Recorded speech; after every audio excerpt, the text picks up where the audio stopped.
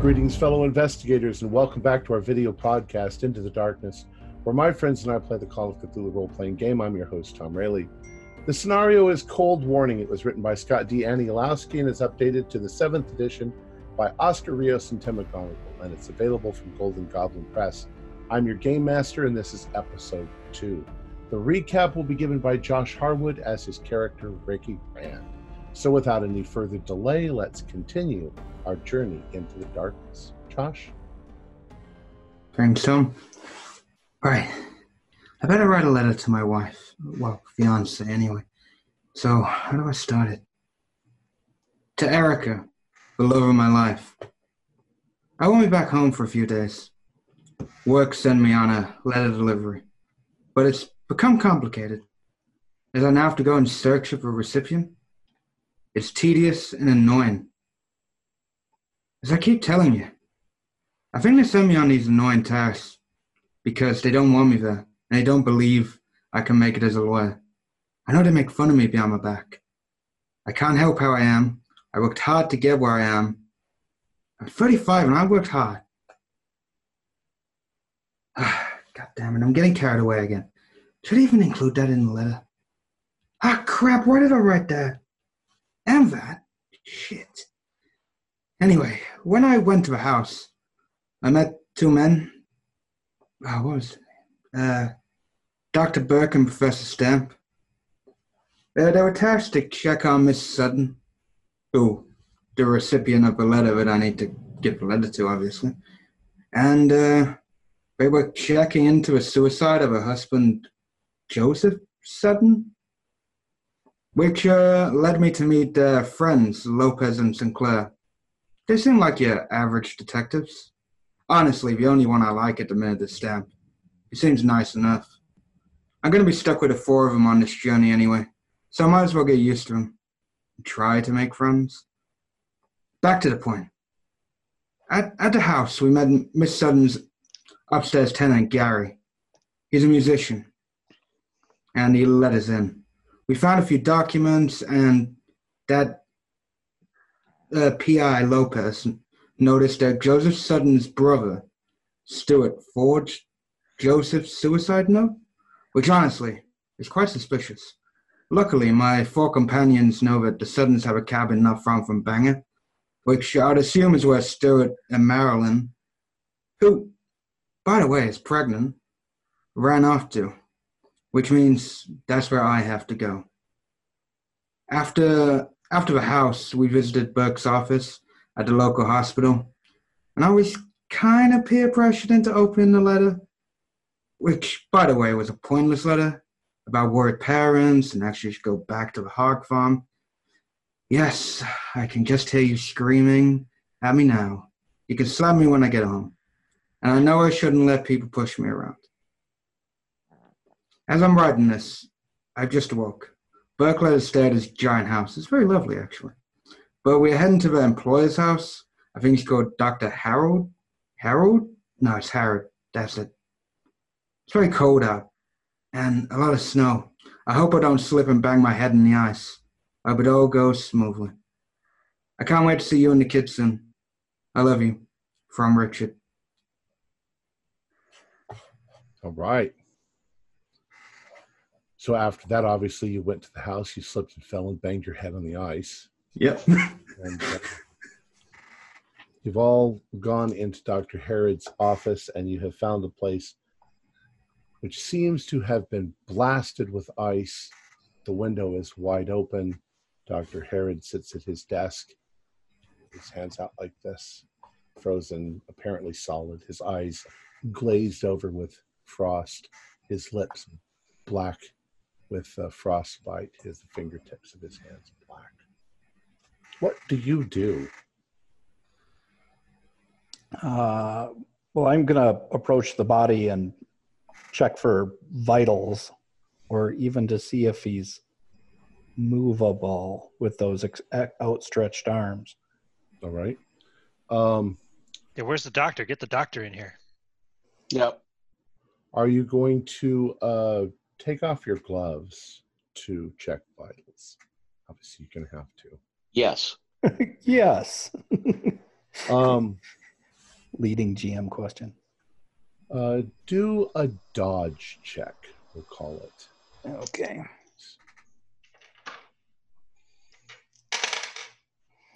Uh, 38 out of 30. That would be a fail. Okay. I made it. You made it.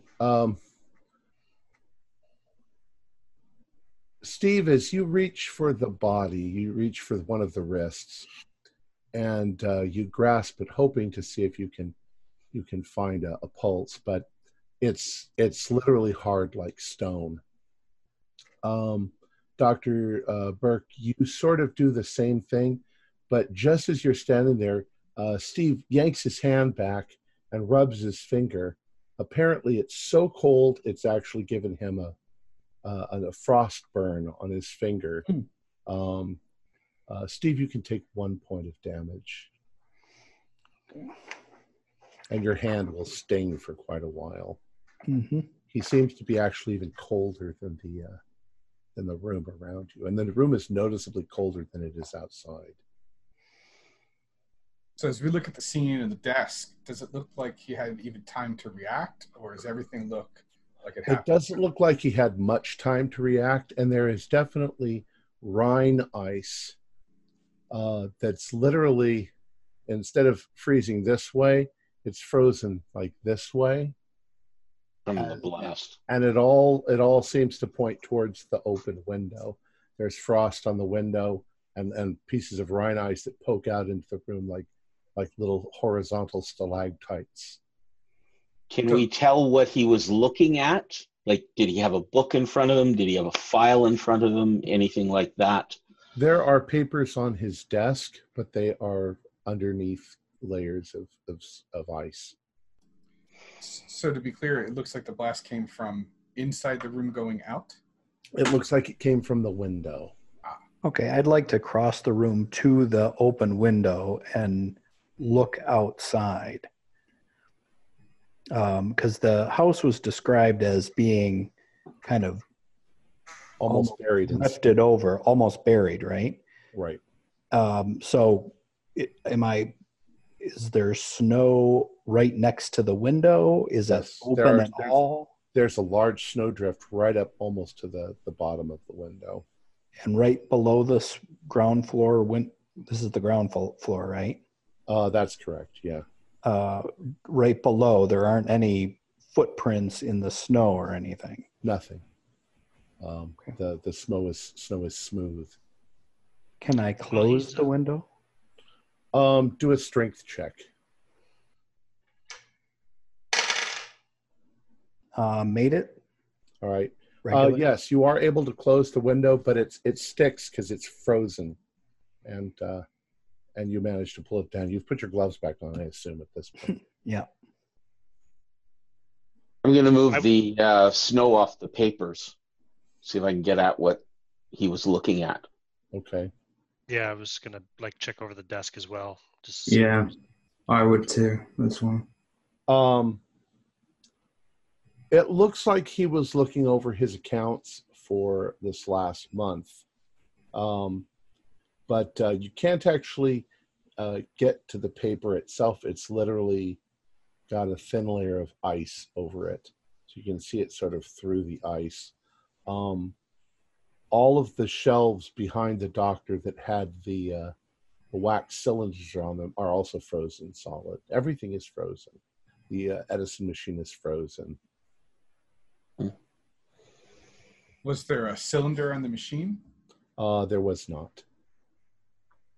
And did we notice if there were any other kind of unusual documents or books around, or? Well, it's hard to tell. I mean, it's a doctor's office, so there's going to be lots of stacks of things here and there, and filing cabinets. And Nothing that obviously doesn't belong. Correct. And his fingertips were blackened as if frostbit. Like frostbite, yeah. So is like his lips and the end of his nose and probably his ears. The blizzard's pretty terrible outside. Was there any street activity at all? This time of morning, yeah, there probably is. Okay. Starting- Maybe I should make sure the police are alerted. What do you think, Okay. Steve? I'll just run that by Steve and Leo before I do so. I think once we need to check. Let's finish checking, doing a search ourselves before we involve the police, because this looks. I mean, I don't want to get all hokum pokum here, but that doesn't look like a normal nor'wester for New England that would come in and do this. The police are like, You think? Window open overnight. Yeah, you don't get frostbite as you're holding up your arms against a blast that freezes you. Right, fair enough. But he's dead, right? I'll leave that to the doctor. I look at the doctor. I mean, he's not I recovering. would say he's dead, yes. This is fucked up, man. What have I got myself into? In this time, had they done any work or thought about like instant froze? Sometimes when people freeze very fast, you could actually warm them up and bring them back. Is that much later medically, or? Yeah, like cryogenics. Yeah, that's going to come much later. No, they do it in deep sea diving. People who fall into the North Sea, and if they're flash frozen, they can often bring them up fast enough, and if they warm them up slowly, they can bring them back from what appears to be death. But I don't know at what year that started to be done. Well, you're welcome to try. No, I would. A hospital would have to do it. But if we're going to do that, we have to call them right away. They have to not let him defrost, essentially. Oh, can we get a fire going here? You know, there's a fireplace, I presume, right? Is there any way we can get a fire going? That wouldn't do it. It has to be done under conditions where you can then shock the person back to life. Well, I don't think they were doing defibrillation in the 20s. No? Okay. Why don't we see if we can talk to the housekeeper and see the last time she heard from him was? Well, I was just going to say about that time, you hear back outside the office at the front door, "Dear God, what's going on in here? Everything is frozen." You hear Miss Swain, wasn't it, or something? Swain. I will try to intercept her. I'll What- try to catch her before what- she walks into the room. What's going on? Dr. Stamp, where's the doctor? Why is everything frozen? We don't know yet. We're trying to figure that out. You better not come in there. Come on. Let's go outside. Why? What's wrong? Dr. Herod's dead. Oh dear God! How he's dead? And I'm prepared to catch her in case she faints. Well, she just gets a little shaky. All right. Probably if she In saw. that case, then I'll just put a firm, arm, around her, kind of support her. How did he die? Was he shot? Was he? Who would want to hurt the doctor? He's a sweet old guy. Well, I mean, we just got here ourselves, just got in, so we're trying to find out what we can right now. Oh, that's awful. Somebody He wasn't shot or anything like that. It looks like he froze to death. Miss Swain, that's oddly specific. Why do you think the doctor might have been shot? Well, I don't know. How does somebody die? Did he have a heart attack? Well, you could say it was stopped cold. You said he was frozen. Yeah, but why would it be frozen? The window was open. On a night like last night? No. Why would he have the window open? Yes, it's all very shocking, Miss Swain. Professor Stamp, maybe you should take her into the next room and see if we can talk to her. Maybe keep her calm. Yeah. There is a phone in both rooms, by the way. Yeah, I figured, are they operable? Are they frozen? We're going to have to find out. I kind of don't think I want, like, we don't want to alert the police yet, so. The one in Dr. Harrod's office has a coating of ice on it and rine. Right. But The other room isn't as badly frozen, right? Right, it's cold. That's his in there. office. Yeah, okay. It looks like everything seems to have originated from his office. Okay. Yeah, I'll definitely take her into the next room. As soon as the professor takes her into the next room, I'm going to go upstairs, find a room directly over this one. Okay. And look out the window and see if I can get an aerial view of anything like tracks or depressions or anything like that. All right. You go upstairs, and there's the first door on the left. You open it up. It's obviously the doctor's suite. There's his bedroom. There's like a little, I don't know what you call it, a little study and a bathroom on the other side. And it's cold. It's cold up here as well. There's no frost on anything, though. And you look out the window, and you get a good glimpse of outside as well as the neighboring houses. And you can see that this big drift of snow, which seems to have left an area near the bottom window for some sort of access. The rest of the house seems to have been blasted also from the outside. On this side, there are big drifts of snow. But on the neighboring house, there's what you would call a regular amount of snow, a foot. So there's no kind of point of origin of this so-called blast. There's no footprints. There's no indication that anybody was there, except that everything seems to have gone through that window. Something blasted through that window.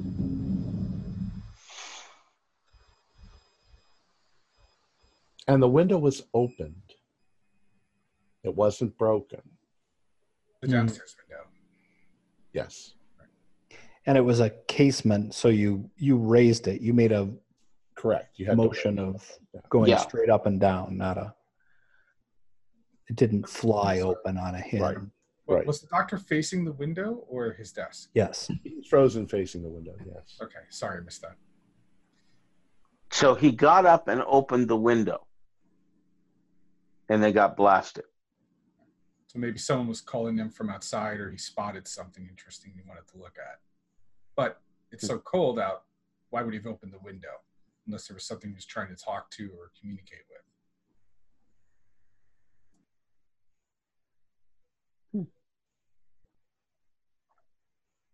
I'll come in from the next room over. Okay. And say, well, if he was sitting at the desk when he was frozen, I mean, why would he get up, walk over to the window, open it, go back, sit down at his desk, and then whatever happened? Wouldn't it make more sense that the window was opened either, right before or after he was killed by someone else? What was his hand flat out or like pointing towards the window? His hands, kind of as if he was trying to stop. Yeah, and then the fingertips are frozen, and then there's bits of Rhine ice that are. Okay. You know what? You all know what Rhine ice is. I keep saying it. Yeah. Icicles that form when it's windy. Around the window, is there anything out of the ordinary around the edge of the window? Just frost. Yeah. Okay. And more of the Rhine ice. Mm-hmm. The window, the glass is undisturbed, none of it's cracked or broken. Doesn't seem to be. I'd like to go talk to the neighbors, see if they saw anything. I mean, it's a faint chance, but if anybody saw anything, it'd be the house on that side. Yeah, I would like to search his upstairs room more, do a thorough search, see if we've got any hints. Has he got any kind of a kitchen here attached to his office? Yes. It's upstairs. It's not downstairs. Mrs. Swain, why don't you see if you can fix us up some tea or coffee? Maybe both. Dear God. I'll make some coffee. What? We need to call the police. Yeah, don't Call worry. the ambulance. Yes, we do. Steve and I are practically law enforcement. We'll make sure it gets taken care of. Practically. More or less. So, Dr. Burke, you're going to go walk next door? Yes. Okay.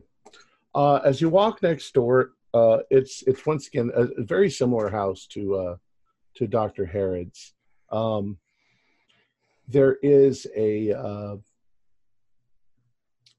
sign on the door that says Paul Cantel. Suddenly the word goes out of my head. Antiques and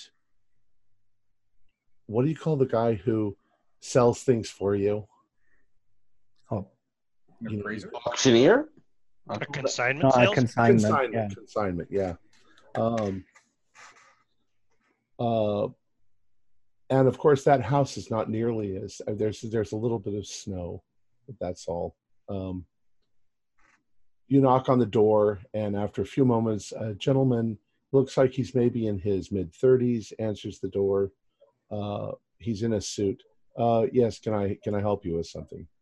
Hello, I'm Dr. Burke. I'm a colleague of Dr. Herod's next door. Oh, There's been an odd occurrence over there, a break-in among other things. Did you happen to see anything last night during the storm? Did you see anybody around? I didn't see anyone. Of course, I was, nestled in my study with the fireplace going, and the wind was quite extreme.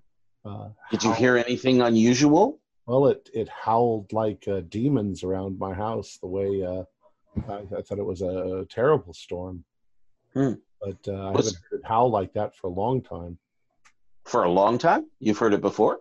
Oh, occasionally the big storm comes in, but this was quite strong. But anybody else in the house with you who might have seen something? Would you be able to ask them for us, or No, I live here by myself. cook, or yeah?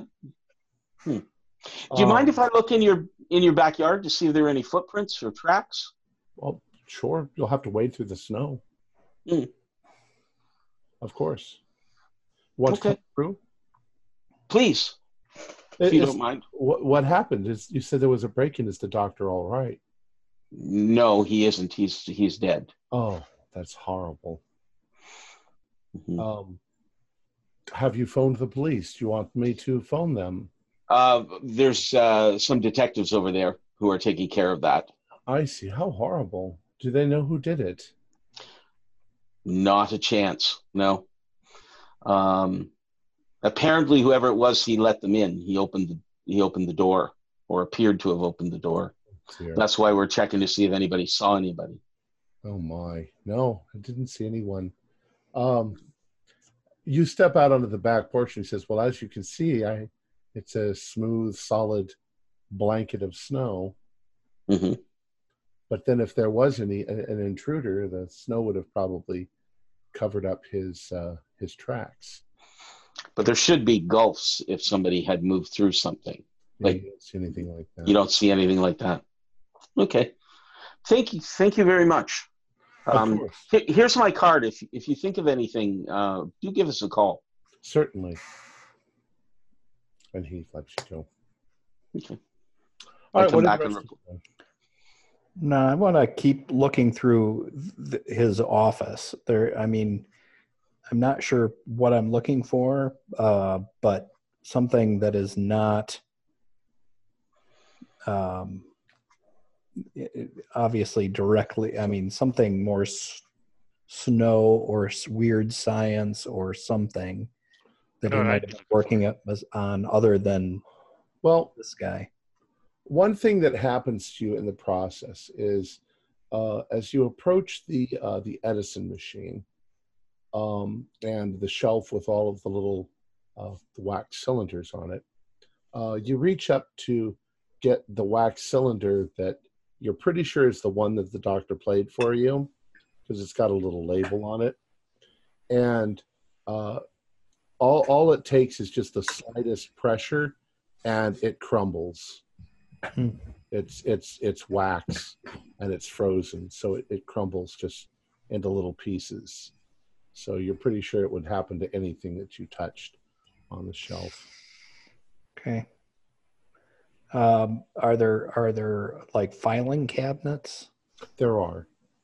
I'm gonna look for the Sutton case file. All right. It's a little difficult to open them. They're frozen, but the files inside are fairly. I get out a hairdryer. Just kidding. 1927. You pull it out of time. Yeah. Toss it back. You What find about some boiling water? Mrs. Swain's making coffee. Well, I Don't assume want I to order can. the files, of course. No, but Just open the cabinet, perhaps.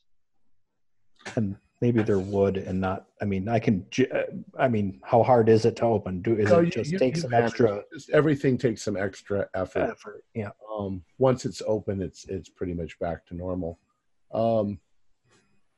You find Sutton's file, and it's if you sit and read it for 15 minutes, you realize there's nothing in here that's new. Just more notes from the doctor about the weird dreams that he's having that seem to be centered around the cold and the possibility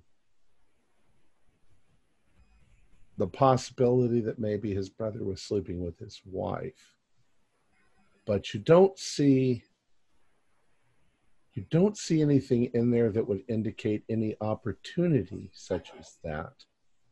The only incident that's referred to is that a number of months ago, I think July, he and his wife went to visit his brother up north in Maine at the hunting lodge. On his desk, you said the papers are kind of like encased in ice. Mm-hmm. Is it something like, like when sometimes if you flash freeze water, right, it might remain clear, it doesn't get cloudy. Is it clear enough to make out what the documents say? Yeah, it looks like he was just doing his accounting. Okay, that's the only thing that he had open at the moment. Right. Yeah, I'm doing a thorough search upstairs, above the room. You go through his room, and his study. That's going to take you, let's say, 20 or 30 minutes, and you find nothing of any interest. Just he's a doctor. Mm. He doesn't seem to collect weird esoterica or bizarre things. He seems like he was very meticulous and careful or organized person. And we've already determined that the papers on the desk were primarily financial. Yeah. Are there any notebooks or either on or in the desk close to him that are of a more personal jottings, maybe not, random thoughts he's keeping track of, sort of thing, or a journal or something like that? Well, there are drawers to either side of him, and there's a central drawer. There doesn't seem to be any way of opening the central drawer without encountering the doctor. You can get it open a little bit, but he's kind of like right there. Yeah.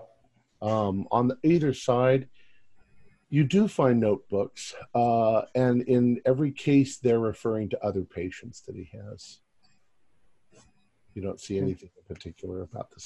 Put a sheet down on the floor and move the doctor. Lay him on the ground. Call the cops. Even if the cops come, we can pass that off as we were trying to render aid. Hold on. That might work, but again, these are the same cops that are more likely than not going to assume he left the window open. But since the front door was open as well, I don't necessarily trust that they want to decide that we're suddenly people of interest. The front door wasn't open when we got here. The housekeeper told us to come in. And you did have to force open the door. Yeah, we had permission from her. Okay, good point. I think we should chat. I mean, other than that, obviously, our next step is heading north to see what's going on, to follow the trail. But I think we should see what's in the dresser drawer and see if there's anything in his pockets. Okay. Yeah, at this point, Pockets I've might- come back down and regrouped with you guys. Okay. The what? I've regrouped with you. Yeah. Yeah. All right. So you're in It's the safe for us if we have gloves to move him, right? We won't burn our hands. Yeah, don't. So you're gonna get some sort of a sheet. Let's say there is a blanket in the central room on a couch, and you're gonna lay that on the floor. Hmm. All right. Describe for me how you're going to move him. I presume the chair he was sitting on is on casters. Okay. Yeah, I can say that. So I'm gonna try pulling him back from the desk. Okay. You managed to pull him away from the desk, but he is stiff as a stiff can be. Legs bent or straight? Legs are bent. He's literally in a sitting position with his hands like this. Can we lift him from the chair? Can two of us lift him from the chair? Well, if we've pulled him back somewhat, we might just be able to open the drawer now. Yes. All right. But the thing is, if you're worried about what someone's going to say, we should set it up to look like we were rendering aid, as opposed to we wanted to look in the drawer. It's fine. I don't know how big this guy is, and we can move him, but frozen, I'm guessing he's going to be He's a fairly awkward and heavy. He's It a could be more fairly, embarrassing if we snap off a limb. Yeah. At least you're trying to help. Well, he's I mean, it's sort of like pulling him away, slide him to the side, and say, well, we really wanted to see what was in the drawer. That's going to lead the police to think we're robbers, as opposed to, You could always put him back. yeah. all right. So what is it? I'd like to move him to the floor. Yeah, I'll assist you. All right. That's So Ricky and Jonathan, Ricky Rand and Dr. Jonathan Burke are going to get on either side of him and try and lift him out of the chair. Steve Carroll is going to try and get into the drawer once they've got him out of the way. All right. Ricky and Dr. Burke, do strength rolls.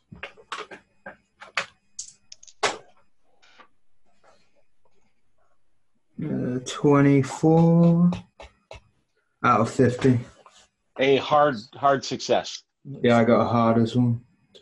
So you managed to loop an arm underneath his arms, which are out like this, near his armpits, and lift him upwards, and perhaps slip an arm underneath his thigh to keep him steady.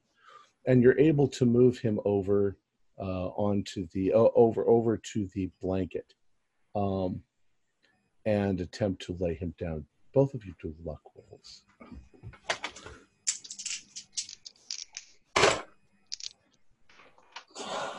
$87.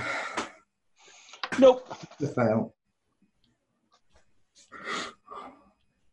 You sort of rock him back to lay him down, and as you do, he cracks in half at the torso and rolls to the side. You guys can do sanity rolls. And those of you watching, you do sanity rolls. Yeah, I got 100. I knew I should have left the damn You room. got 100. Yeah. Holy shit, so did I. You both got I've seen this before. That means we lose max, right? I got an 88. I think if you... Those of you who got 100, you get 4 points of damage automatically. Sanity. If you fail of sanity, sorry, you take four points of sanity. Those of you who failed, normally you can roll a 1d4. And those of you who succeeded, you don't do anything. So His top half rolled this way. His bottom half rolled that way. He's split in the middle. And I turn into the hallway and start throwing up. Okay, you did a Constitution roll. That's cool. If you want to anyway. No, I don't need to make the roll. I throw up. I throw up as well. Dr. Burke, in a sort of fascinating glance at him, you can see that he is frozen solid all the way through. His blood, his intestines, his organs are literally solid. Physically, that doesn't seem possible. It would, his outside could be frozen, but to freeze somebody all the way to the core, that would take weeks at that freezing temperature. And this was done within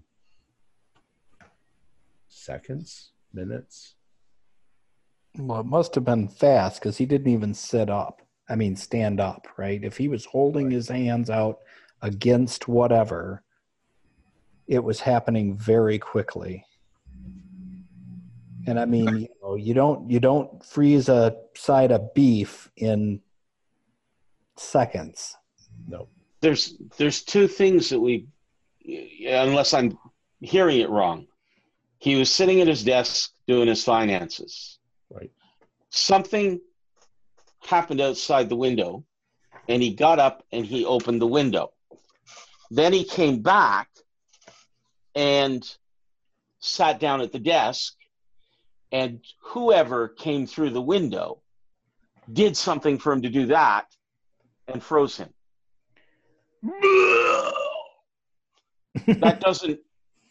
That means you're dealing with something.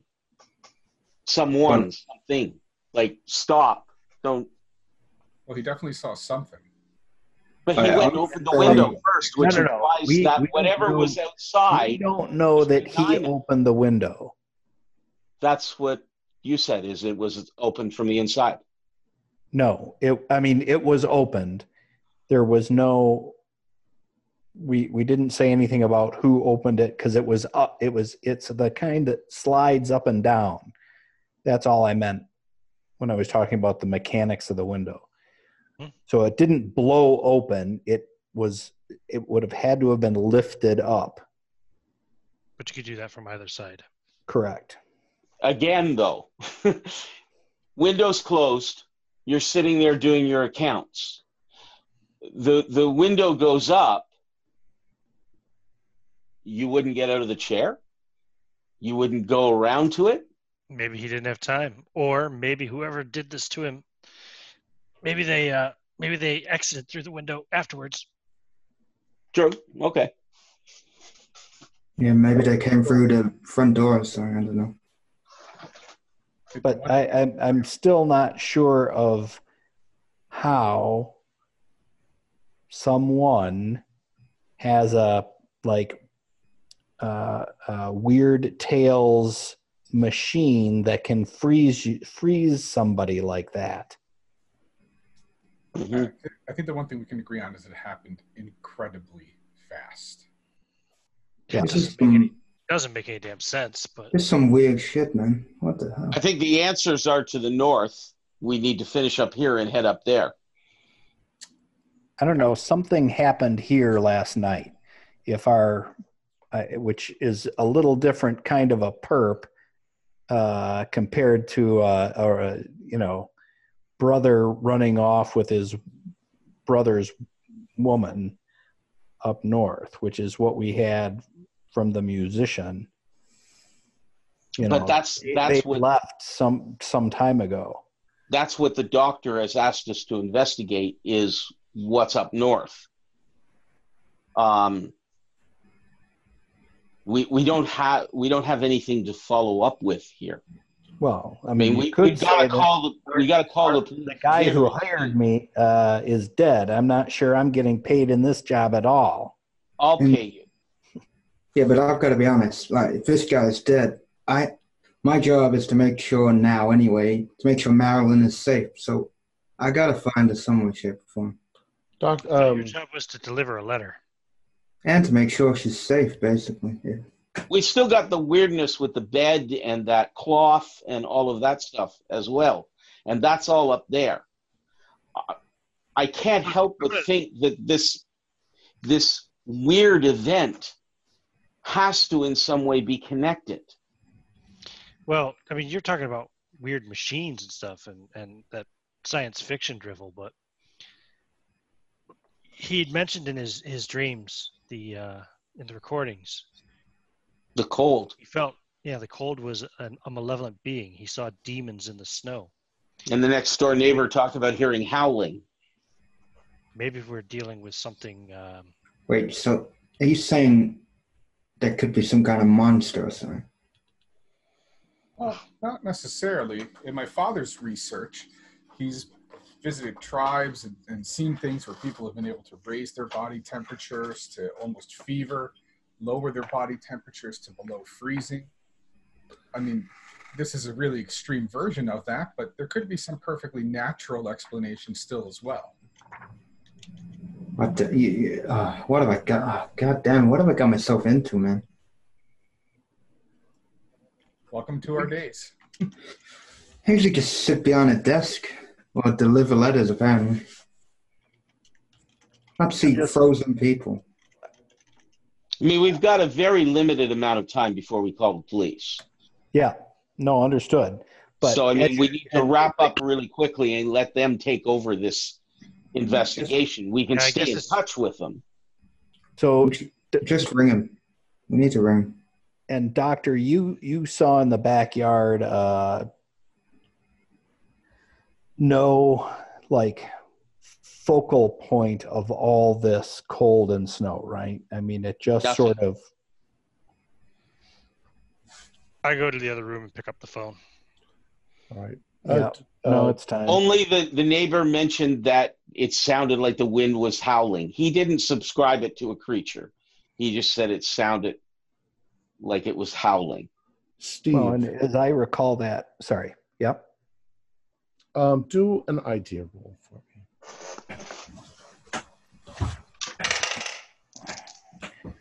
What's an idea roll? Out of 70. So that would be a regular success. It's the same as intelligence. Intelligence? Okay. That's for Steve. Oh, sorry. I'm sorry, you got a regular? Yeah.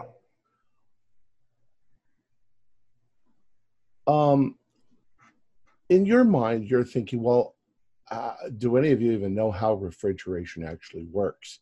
It's not common knowledge. It's kind of a specialized field. Refrigerators have only been around a little while. They were ice boxes before that. Conceivably, maybe they could make some sort of a machine that could freeze somebody. But such a machine would be probably pretty easily traceable, because you're talking about big equipment of some sort. And somebody would see it being brought in. Well, but somebody like at a library or a university engineering department might know how small or how powerful or whether there is technology that could freeze a man solid. My medical knowledge says that to do that would take a very, very long time. I've seen lots of bodies. I've been in lots of murder investigations. I've never seen anything like this. So it's possible that someone somewhere is investigating that, but I think it's a waste of time for what we're looking for. Dr. Burke, do you have, what science do you have there? I have whatever you would give me with biology as a fact that I'm medicine. Got it. I'm just going to say general, just a general intelligence.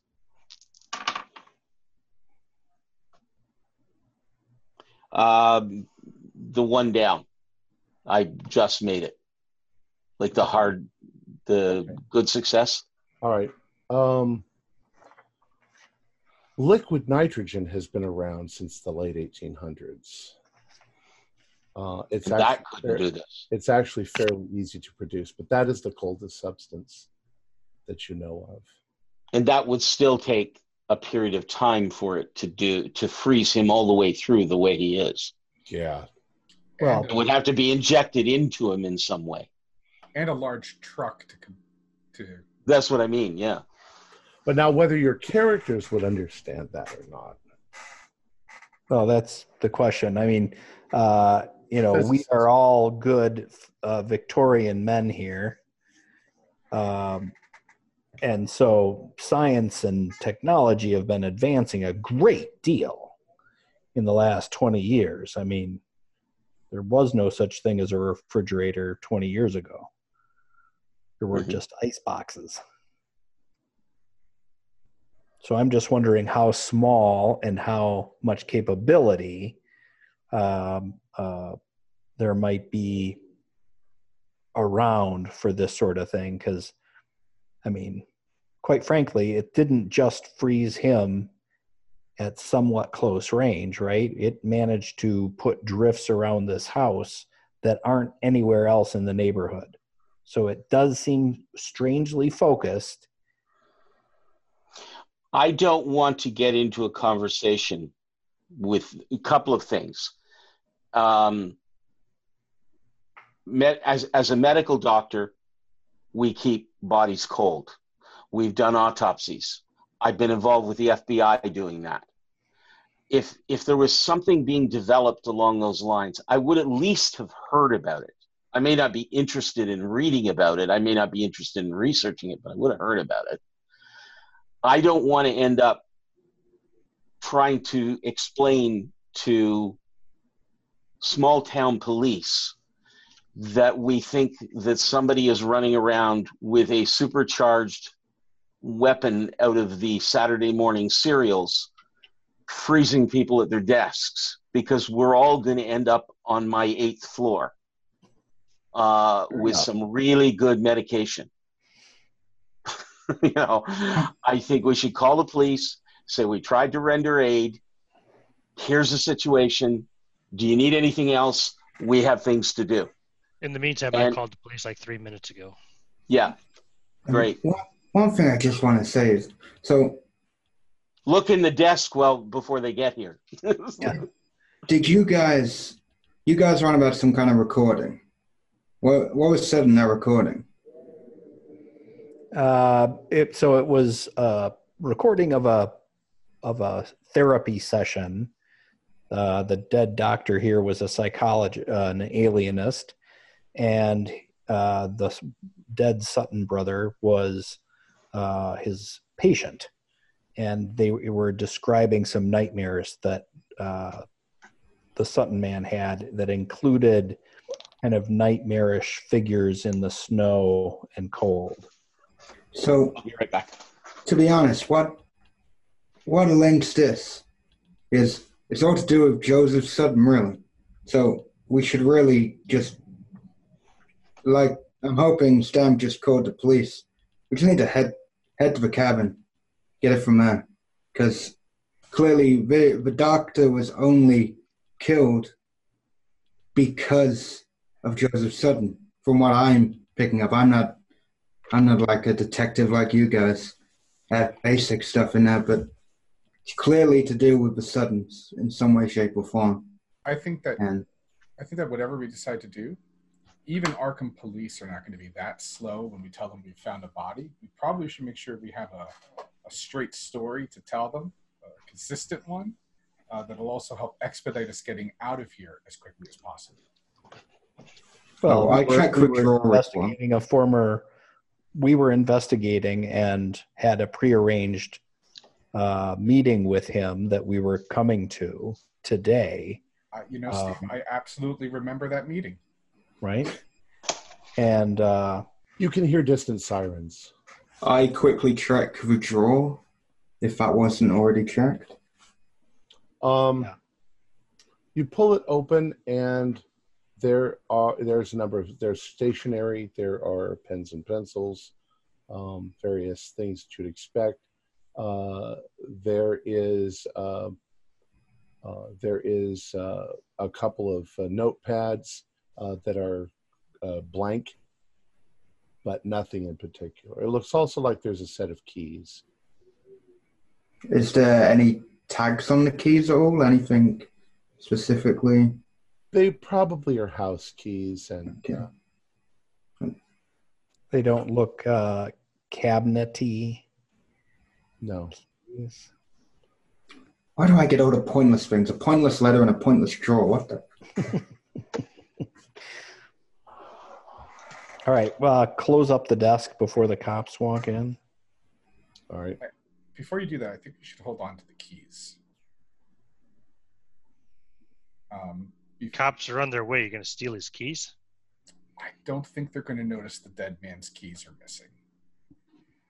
Also, just wondering if we should ask the maid if there are any other rooms in the house that were maybe off limits or that she never really goes into.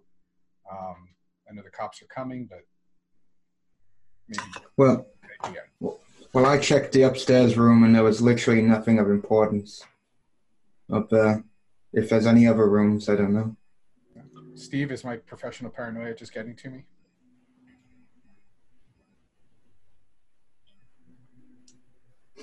John.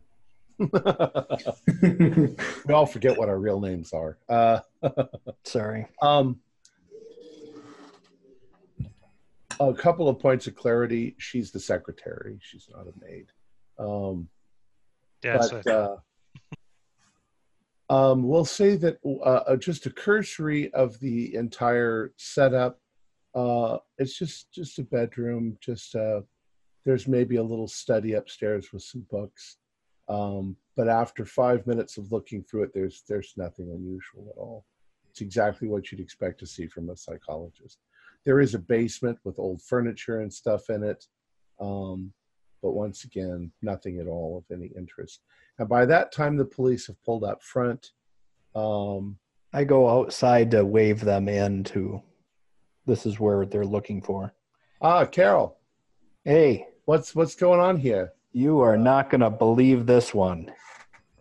Some professor called us and said there's been a homicide and a death. Yes. Poor Dr. Herod froze to death last night, but it's the damnedest thing I've ever seen. Well, show us what's going on. Come on in. You have a weak stomach. Watch your step. You're going to get all of the standard questions. We'll just assume that the police. He wants to know who you all are, why you're all there, etc.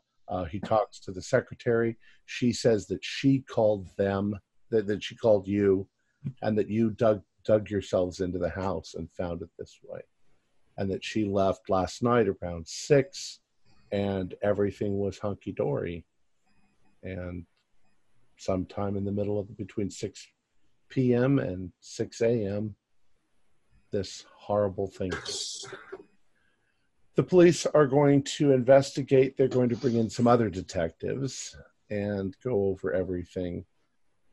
And they are as flabbergasted as you are. One cop less so. He's like, well, this is Arkham. He says one weird thing after another here.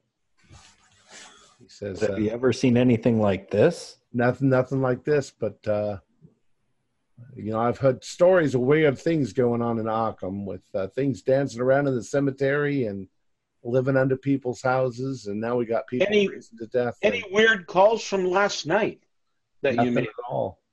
No, it was a blizzard going on. It was nobody was out. Good God. Okay. All right. So we'll assume you are all in front of the house getting ready to leave. Where are you going to go? Well, I guess we're going to get ready. We'll say by now it's about 10 a.m. because they detained you and they wanted to talk. Well, I don't think it's going to take that long to assemble some gear. We might also want some food for the road and get going. if we are in fact just hightailing it out of town. Yeah, it's 10. Is it do we know what the forecast is like, or is this blizzard still going strong? No, it seems to have, the weather seems to have lightened up. There's possible little flurries of snow. It is dead of winter, the worst winter on record. So there are snow drifts. The roads are going to be somewhat treacherous, especially going up towards Maine, where it's even colder and snowier. It's your option. Drive with caution. It's going to be about 255 miles. So your option of taking a train to get as close as possible, then maybe we can hire out a car big enough to hold us all and our gear. There are trains going to Bangor.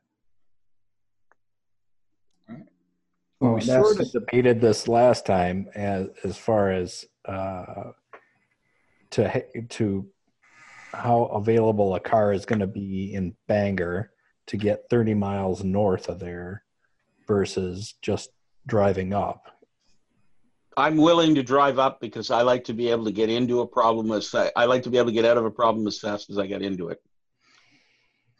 Well, the quicker we get there, the better. So whatever way you guys think is good enough. I'll go in the car. We can go by train, whatever. Well, But I just want to get there. All of us in the car, all of our gear, packing some extra gas and shovels. I think that we'll be heavy enough to not fly off the road, and there's enough of us to dig our way out of any problems we should get to on the way up. Yep. All right. So we'll say that by 11 o'clock, you have gotten together all of your stuff. You've packed some sandwiches from the diner. You've got some thermoses of coffee. I assume we had thermoses. And you get on your way. Right. The road up to Bangor is quite treacherous. Once you leave Arkham, you head up towards Newburyport, and then you cross over into New Hampshire. I'm sorry? New Hampshire. Yeah, you're in New Hampshire for a little bit of the road, and then you go into Maine.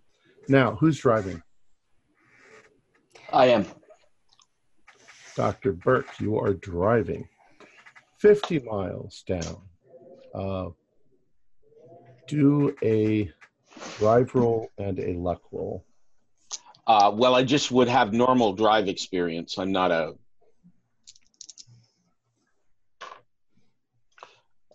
did make the drive roll, but made the luck roll. Did you make both? I'm sorry, did you say? No, I didn't make the drive roll. I made the luck roll. All right. All right, so you're on the road, and the wind starts to pick up, and you can feel the drag of the car getting pushed towards one side as the winds increase. Do another drive roll. Nope. Okay. There's a moment when a large gust of wind slams against the side of the car, and despite you're getting some fairly good traction, the car begins to slide to the side, and with a big thud, your wheels go off the road, and you land in a ditch in a snowdrift. So that takes some of the impact, but everybody do dexterity.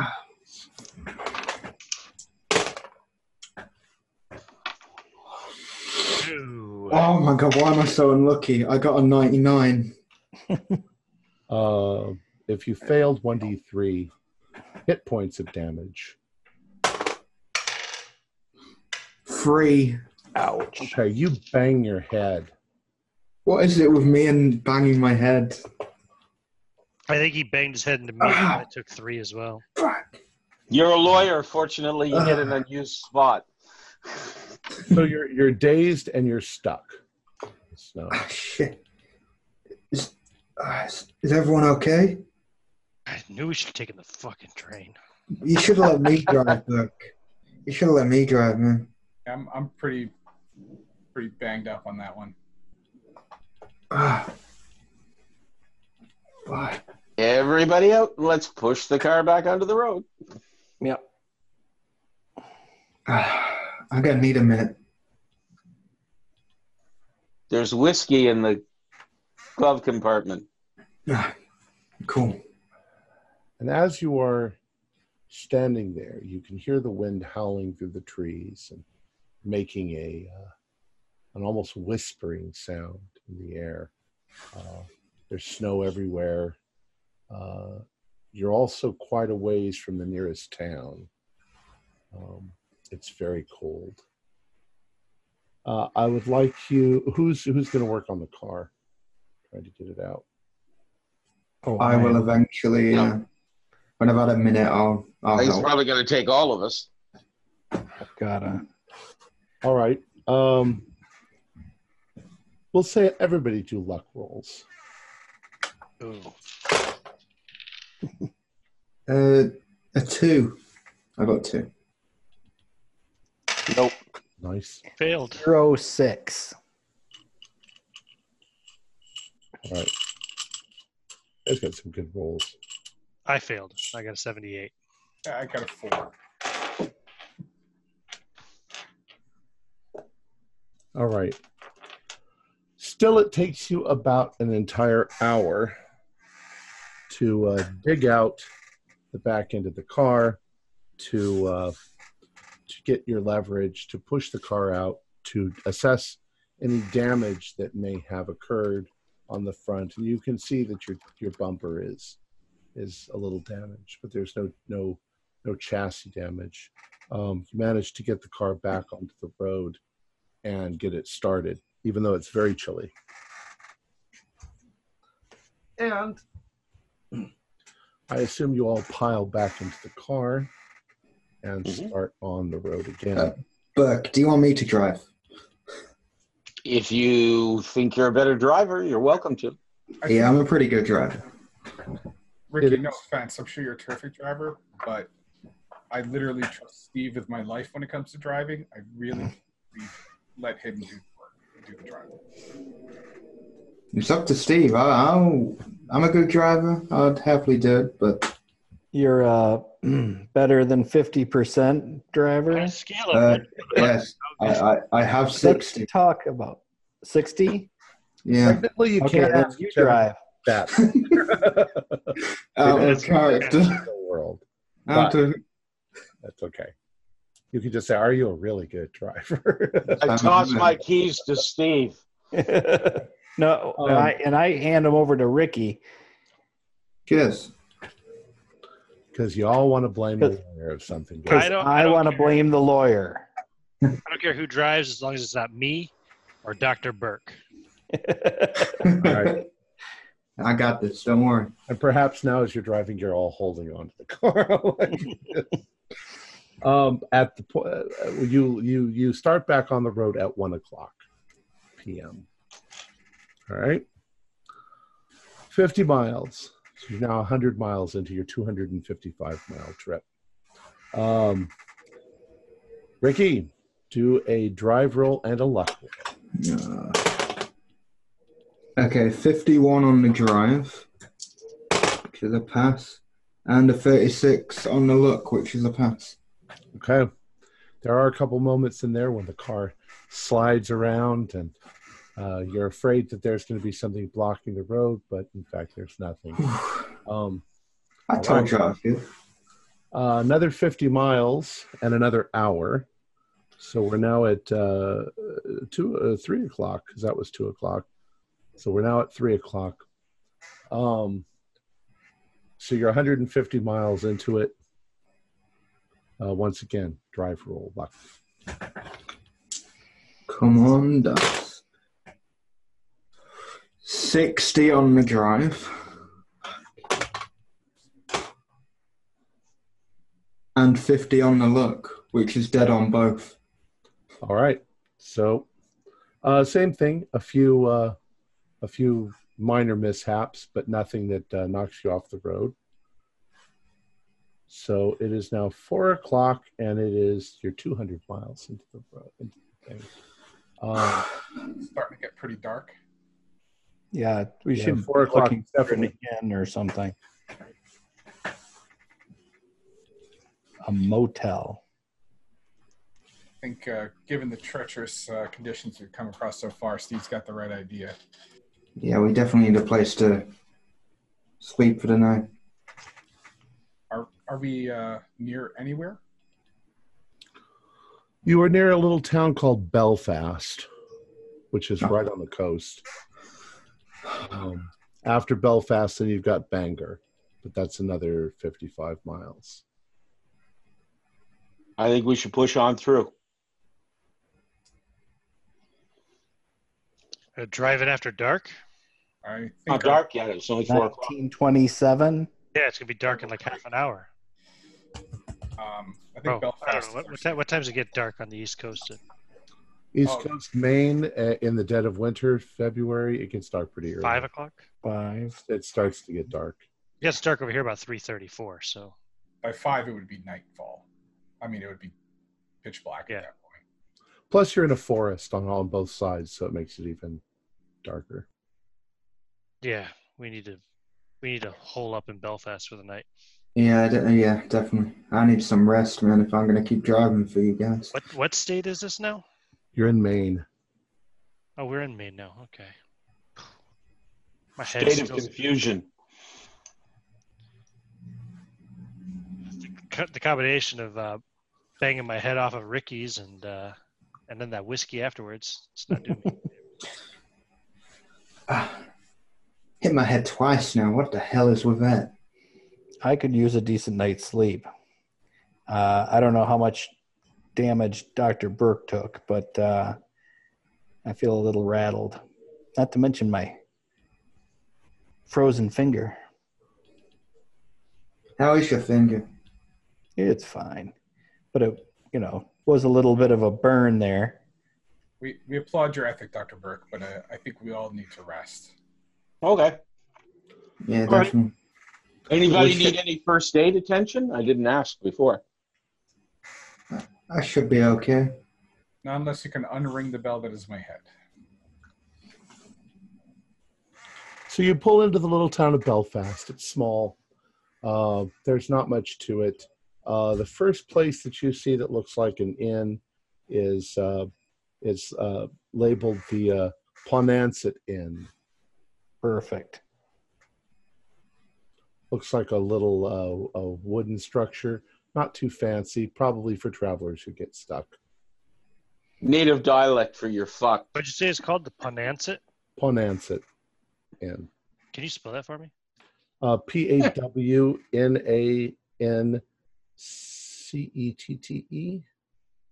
I think so. Yeah.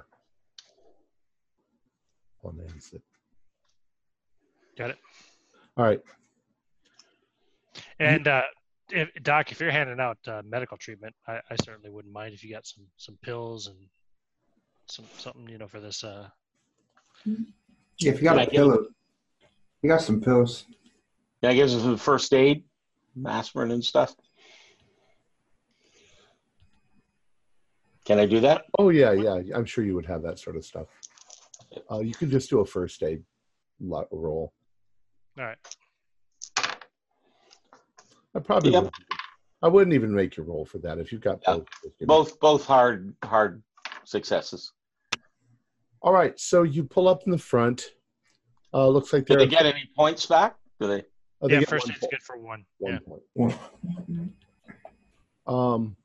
As you pull up, you can see that there are lights in the windows. There is smoke coming out of the chimney. It seems even on the outside when you're looking at it, you can see that it looks nice and warm. Yeah. Woohoo! And there's very little reception area with a sort of a lounge pub on the right-hand side, and there's a man behind the counter. He looks like he's got a Native American cap So he's got straight black hair, no facial hair. And he looks up and says, gentlemen, do you need a room? More than one, hopefully. Need rooms, yeah. He says, come on in, get out of the cold. Welcome to the Bonanza Inn. My name is George Quill. Well, Mr. Quill, the warmth is welcome. It's good to get out of. Where are you folks coming from? Arkham. We're on our way up to Bangor, but figured that I'm sure we're not the first people who had to stop by at your place on the way up there. Yeah, it's a long trip. You should have started sooner. Our morning was a little complicated. All right, I've actually only got 3 rooms, but the beds are big. So if you want to share, sure. All right, wouldn't be the first time Leo and I have had to share a bed. Let's take out our roadster is bigger than or smaller than most people's single beds. So Steve and I are. This will be spacious by comparison. All right. But that was a fun case. But that's so Leo and Steve are going to be in room 1. Who wants to be in room 2? I'll take room 2. All right. Looks like me and Stump. Professor. Actually, Stamper. I'm gonna room with Burke, I think. God damn it. Professional courtesy, Mr. Rand. It's Me and my whiskey are in room 2. and the dirty lawyer is in 3. I got my own room. So surprised you didn't just take rooms 1, 2, and 3 and make the dirty lawyer stay. So while they're sorting out the keys and payment and stuff,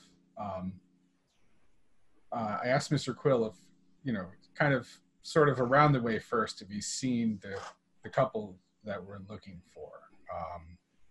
I see a lot of couples, a lot of people.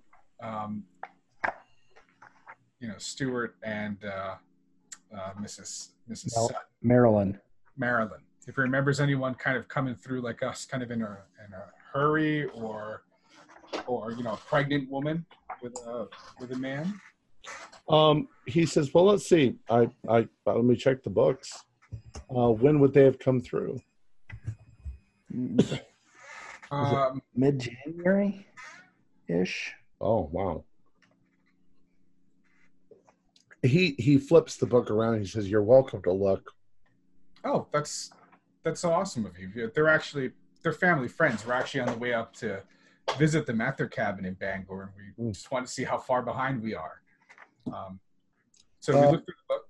Yeah, Leo, why don't you do a spot hidden?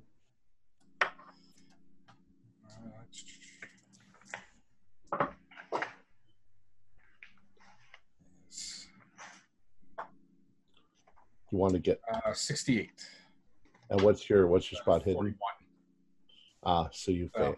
Yeah. Yeah, you don't see any name. There's all different handwritings. Everybody's signed in with a different name, different scribbles. You can't seem to find anything.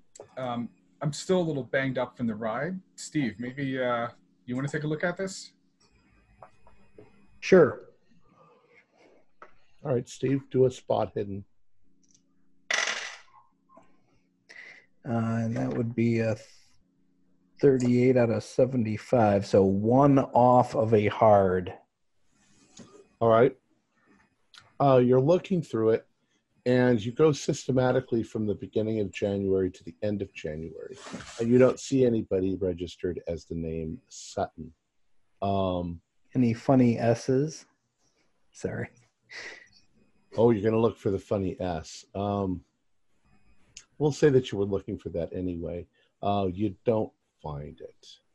Okay, then I'll, because the funeral was at the end of December. like the 27th. So and he doesn't. George doesn't remember any pregnant woman. okay. I'm still gonna check the last couple days of December and the first few of February. Okay, you don't find anything. Okay. You're welcome to join. We've got food, we've got soup. We don't serve alcohol. It's prohibition. Of course. That's right. Yeah, that's fine. I do, and I have my own prescription if you'd like some, Mr. Quill. No, thank you, sir. The inn is decorated rather warmy. There's a lot of American Indian sort of memorabilia. There's a couple of animal heads on the walls. What you'd expect from an inn. I'd be checking out all that stuff.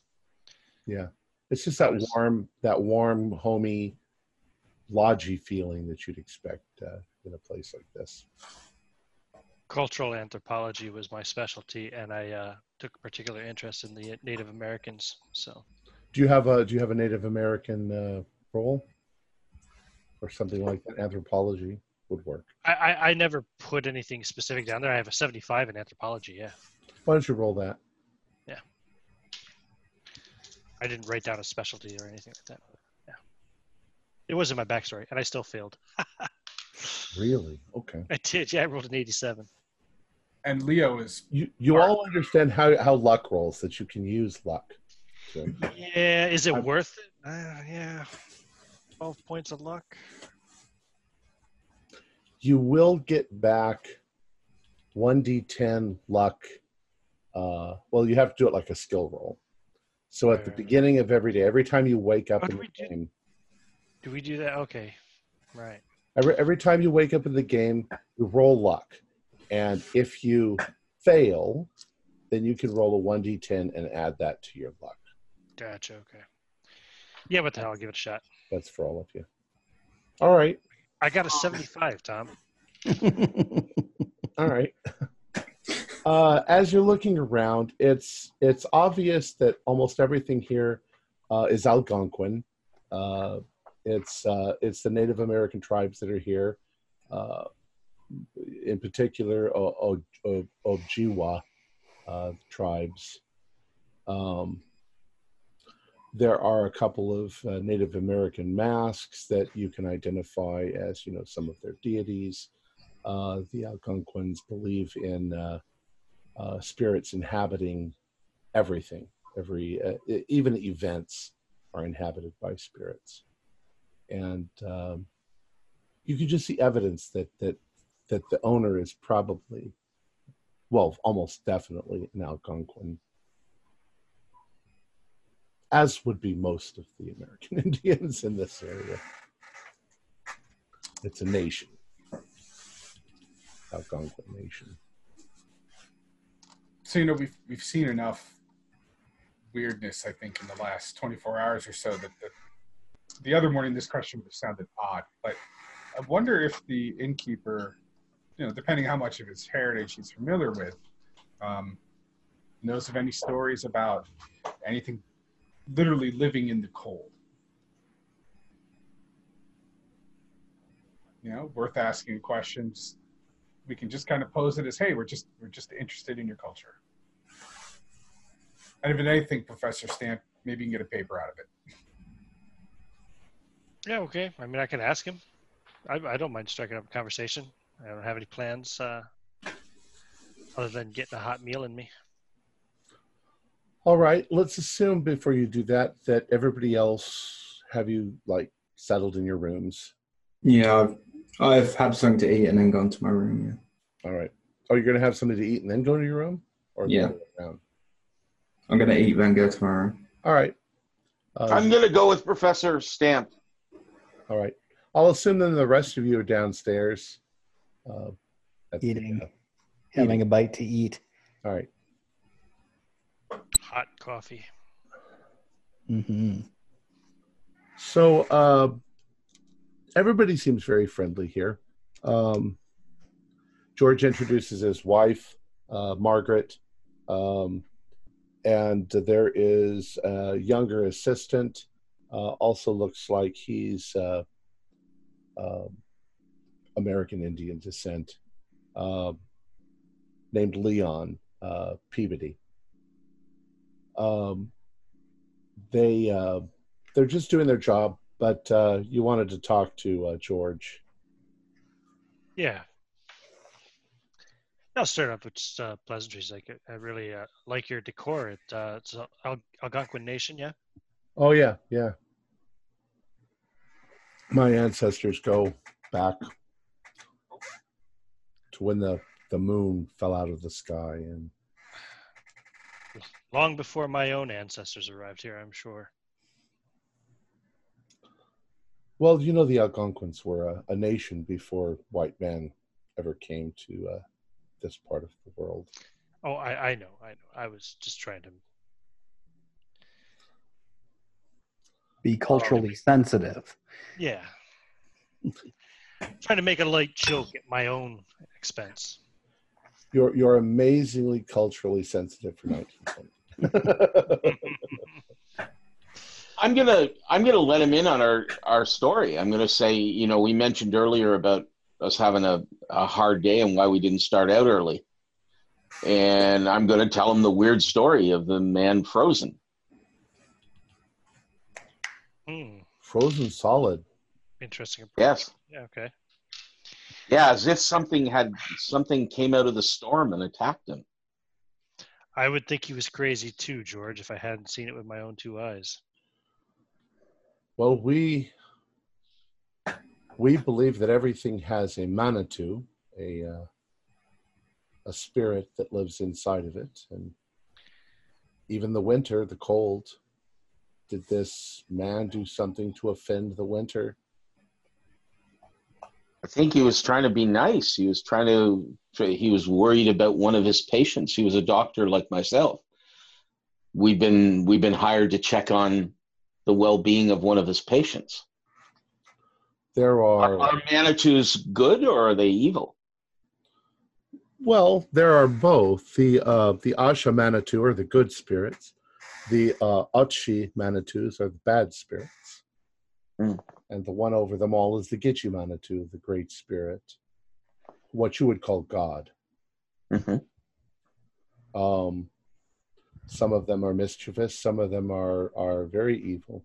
And of course, our medicine men, they try to harness the power of the Manitou of plants for healing, the Manitou of we always when we consume food, when we kill something for food, we always thank the Manitou for providing us with sustenance and food. Mm-hmm. I'm ashamed to say I don't know much about your language, but that word Manitou, it reminds me of another word I heard before that I didn't understand, but I still don't understand.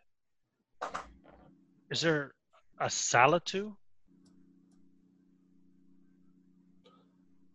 Salatu. That's a word for like what you would call maybe resurrection.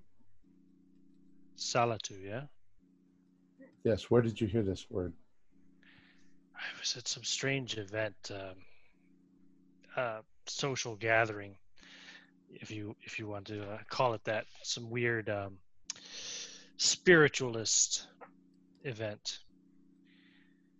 And one of the mediums supposedly was channeling a spirit of some sort. And it said the words, Pana Wichi Salatu. He suddenly looks at you rather dumbfounded. And he says, "My death foretells my life."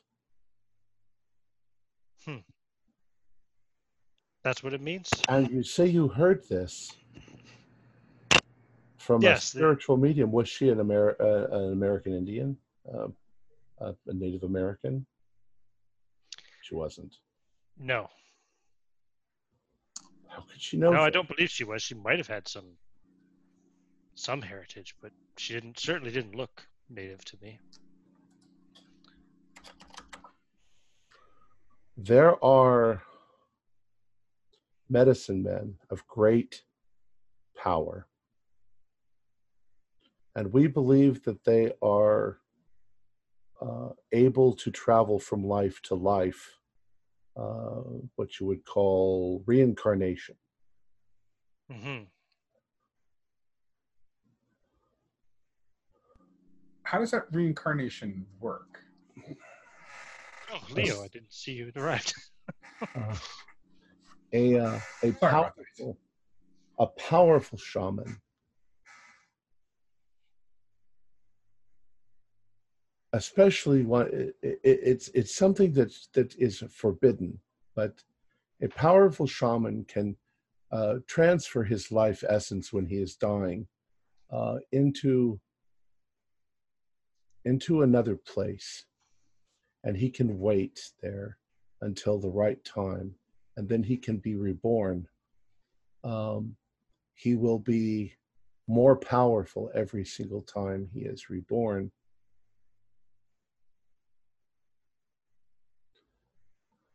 That's Really? very disturbing. There are legends amongst our people of powerful evil shamans that have done this. They seek power. When they're reborn, is there any story or background about how that might happen? And I tell them about the sheets and the color that was on the sheets, the liquid that was on the sheets. What you are saying is very, very disturbing. But is there a medicine man nearby that we could consult or talk to, would be willing to help us out? None nearby that I don't know. I mean, I'm not really. These are the things of our people, but they're old. They're things that I don't know that are even practiced any longer. But this is very disturbing. The last time that I ever heard of such a thing was perhaps 50 years ago. There was a young woman of the Algonquin tribes who developed a kind of a growth on her back, and some sort of which we'd call a tumor now. But it grew quickly, and when at last it became very large, it burst, and a child was born out of it. Now, this may just be a legend, but we tell these like stories to our children at nightmares and like ghost stories. Yeah, sounds like changelings from European legends. And that it was the last time one of the great ones was born. He was called Misquamacus. Why did you call her one of the great ones? Misquamacus. His name means the ancient wonder worker. He was of the Wampanoag tribe. He was a sorcerer of great power, and we believe that he has been reincarnated 6 times now. Really? Is he a good man? He seeks only his own power and fortune. We don't know what his motivations would be. We would respect him, but we would fear him greatly. But if he was born 50 years ago, is he not still alive now? No, he was born fully grown. Mm. These things are not born like children that grow up. He's not a child. He's a powerful Manitou that's moving through time. Is he alive? Could I visit him in a location, or No, is he? No. As far as I know, he doesn't exist any longer. Mhm. But if he's coming back, that is not a good thing. Are they what other tribes would have called skinwalkers? Skinwalker, that's a different thing entirely. There are a lot of legends about strange things. And Miscomachus is not necessarily associated with anything cold. We have a lot of legends about cold things as well. Things that hunt the wilds and kill people who get lost in the woods. And I heard stories when I was a child of a thing called a Wendigo. yes, the Wendigo. Things like that. Strange, cannibalistic, once human people who are stranded in the snow and became cannibals and ultimately Wendigos. And now they have insatiable desires for human flesh. And they will eat anything they find. If you're lost in the woods, you're almost certainly doomed. Well, the good doctor certainly didn't look like he was nibbled on.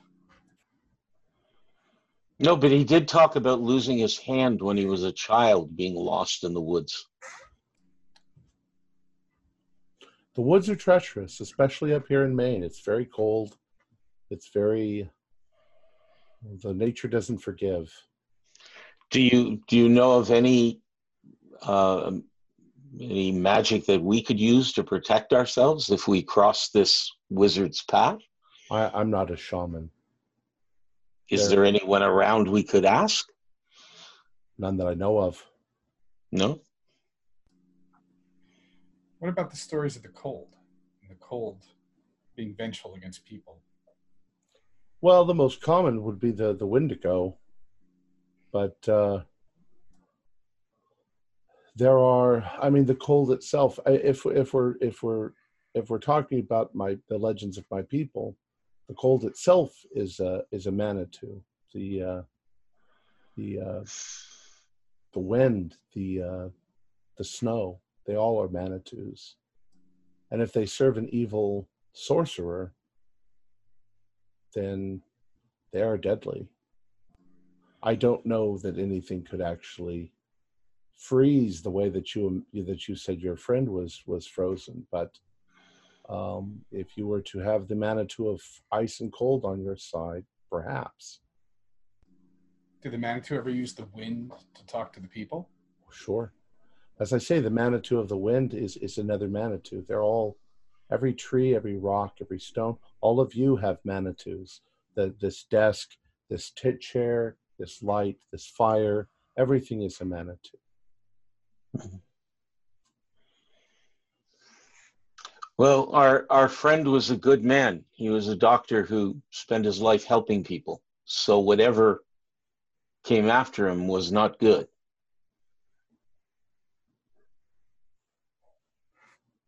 Let's hope that nothing that we've talked about is true. Of course Indeed. not. It is Is fascinating. there a way we could show our respect to the good Manitou of the woods, of the forest? Just show respect. I don't know. Is The there same way something that you show respect to anything else. It's not, you can speak to a Manitou, you can talk to a Manitou, you can ask it for favors. Most likely it won't pay any attention to you whatsoever. I know in speaking to elders of native, bringing them gifts of tobacco, for example, is considered showing proper respect. I wondered if there is something with the Manitou that would be like that. I don't think the Manitou need anything. Life, death, happiness, sadness, anger, everything is a Manitou. Everything has its own purpose. Some are good, some are evil, some are neutral. I think that if you really wanted to find someone, it would be difficult. You would have to inquire. You've inquired with me. I would have to inquire with my own people. They would probably have to find where is a shaman that we can speak with, a medicine man. I don't know. I would have to go on the same search. Well, I need to tend to something over here. And he goes back to tending to something. So that was a pretty interesting talk with Mr. Quill. I know that since we've had the poor frozen Dr. Harrod, this case seems to have veered off of the road, much like we did earlier. What do you think, Professor Stamp? I mean, let's just assume that maybe there's a possibility there's something a little bit out of the ordinary, way out of the ordinary. From your research and your knowledge, does any of this sound... no, I can't use the word plausible, but anything you've come across in your studies? Yeah, of course. I mean, it seemed like sound native folklore to me. Now, again, like you said, is it plausible? I mean, of course not, right? There's no such thing as a Manitou. Of course.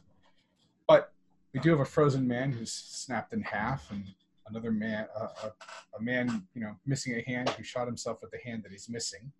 Well, I'll tell you what is real. Although, I oftentimes wish it were not. There is a God and there is a devil. What the natives perceive as spirits and, sorcerers, etc. They're creatures of legend. The Wendigo, the skinwalkers that you mentioned. It's a very popular opinion amongst Christian scholars that these are just manifestations of the devil, or demons, if you will. Very much. This is all hokum. Just a bunch of way of scared old men to scare other people into sending in donations. Well, maybe you're right. I kind of hope you are, but I don't know. Given everything that we've seen in the last 24 hours, I'm starting to wish I had gone to church a little more recently than, what was the last time? Christmas? Well, my mother's people are Taino Indians from Cuba, and my father, good Cuban man of Spanish descent, Roman Catholic. There's lots of times they would tell stories when we were little, or my father would discuss this research where they told the same stories, but they had all different names. The people in the stories had different names. It's the same story. But this is still weird. I think that we've eaten. Hopefully we'll get some sleep, but the chances of that seem to be getting lower and lower. Such a strange happenstance that even came into conversation. It's just the word he was using. It reminded me of that previous experience. Yeah, what was it just because the word was similar? Yeah, the language sounded similar. You come across these things a lot when you study cultural anthropology. And when he kept saying the word Manitou, it reminded me of that word that I heard. I wish we still had the recording from the therapy session. Does anyone recall if they heard anything that was not English sounding? No. No, but he definitely did mention in his dreams some kind of demons in the snowstorm. Exactly. And for a scared little boy reliving a trip gone wrong, the howling wind could be, Lord only knows what he really saw, but he was talking about something. Sadly, the only consistent things in this case so far have been the weirdness. Well, one thing's for sure. We're likely to learn more once we find Stuart and I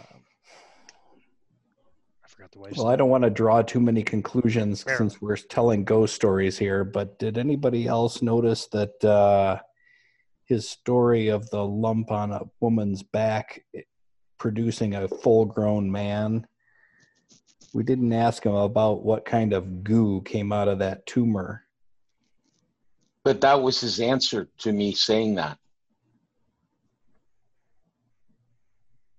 Like I told him the story that there was stuff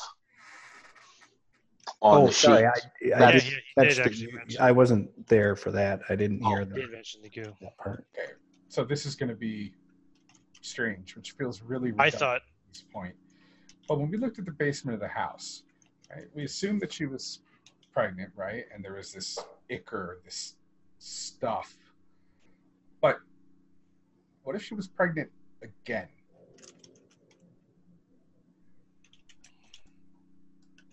I mean, this is already bizarre. So the neighbor assumed it was Stuart, but I don't know. I mean, what are you trying to say, Lee? crazy. I know. Yes, exactly what you're about to say, Professor Stamp. That one, maybe it wasn't Stuart, and two, if there are those blankets there and something is trying to come back, maybe it's not the first time she was quote unquote pregnant. It's just random speculation. Maybe I'm just tired. Maybe I'm. Here we were hoping to get a good night's sleep tonight. Maybe my bell. Maybe my bell's still rung from that car, but maybe. But Tom, can I ask you an out of game question or Mhm. kind of an out of character question? Now, Professor Stamp has quite deliberately kept this to himself so far, but Right. I like that saying didn't come from a medium, right? When I heard the Pana Wichi Salatu, it actually originated from kind of an ectoplasmic apparition. Yeah, that's what it seemed. Right. You know, like at the time I thought it was some kind of weird thing, but now that I'm just thinking back, And as I recall, it seemed to look somewhat like a fetus. yes, it did. Mm. And now this is me mixing my kind of own knowledge with something that I'm not sure if the character would have seen or not. Ectoplasm, you know, in the supposed tales, often leaves, you know, ectoplasm is left behind in cases of apparition, sometimes things of that sort, right? Like, and it's often like a green goo. I mean, like at least Ghostbusters, right? Slimer. So, was there anything like that at that seance scene left behind after Not the that you could whole see, thing? no. There was Okay. no residue. No, I was just trying to think if Stamp would be trying to remember now if that could have possibly had anything to do with this crap we found on the sheets, you know. But no, that's fine. It doesn't correlate. That's grand. It's actually one of the things that Probably happier if it doesn't correlate, honestly. that sort of made the whole medium thing stick in your head, and that's that you're well aware that there are fakes. You expected. Oh yeah, of course. If there had been goo, that's what you would have expected, but there didn't seem to be anything, and it didn't seem to come from anywhere either. It's almost rose up through the wood of the table, but there was no holes or trapdoors. Yeah, I've seen. It was quite bizarre. Seen some stage magicians do some pretty crazy shit too. That seemed like, you know, pulling rabbits out of hats and things of that sort. So I don't know. Who knows? All right. I'm still not sold on it being real, but it's a really, really disturbing coincidence, if nothing else, at the moment. So you guys are all sitting there. You've finished your eating. You're relaxing near the fire. Dr. Jonathan Burke has gotten up off from the table. He looks a little preoccupied. He walks over towards the fire. He leans on the mantle. Everybody do a spot hidden, except for Dr. Hey, I passed. I'm me because I'm not there. Oh, that's right. You're upstairs. It's a regular pass. All right. Same. If you passed, you seem to notice that Dr. Burke is quietly mumbling something to himself as he walks over. Maybe he's thinking out loud or going over things. You can't hear anything that he's saying. Can I try? Jonathan? Jonathan, are you all right? Damn it. He doesn't reply. guess not. Okay. Can I try to approach and see if I can hear what he's saying? Sure. Do you want me to roll a listen or? Sure. No, and I'm not going to spend that much luck. You can hear only that he's slightly whispering, but you can't hear any of the words. No. I want to grab his shoulder and kind of give him a shake. Hey, Jonathan, what's going on? Oh, what's the matter? What's up? You were just saying something? Oh, no, I was just saying my prayers. Are you starting to get a little unsettled? Well, we saw a man frozen and breaking in half. We had the nice innkeeper tell us all the stories of evil Manitous coming. Yeah, I'd be surprised if you weren't a little disturbed, Leo. My father's a professor at Miskatonic in occult studies. So growing up, I've heard all these stories. I mean, of course, he always accounted for everything as being, cultural tales, ways to explain the natural world. My upbringing, my growing up was interesting, but so hearing these stories doesn't freak me out at all. I'm sure there's still some sort of rational explanation, but the strange is out there. There are more things in heaven and earth than are dreamt of in your philosophy. And I am observing the doctor very closely, having just gotten a reaction when he wasn't giving any. Is there anything really obvious, or do I notice anything? Did he seem to come out of how lost in his mind was he when he was mumbling? Do a psychology roll. If you've got it. I do. And I just got a 70. I will use the 6 luck points to pass that roll. Okay. He definitely seemed very fixated on something in his mind. He was concentrating. He was, you were actually talking to him, and he was oblivious until you touched him. I was also holding something that's around my neck.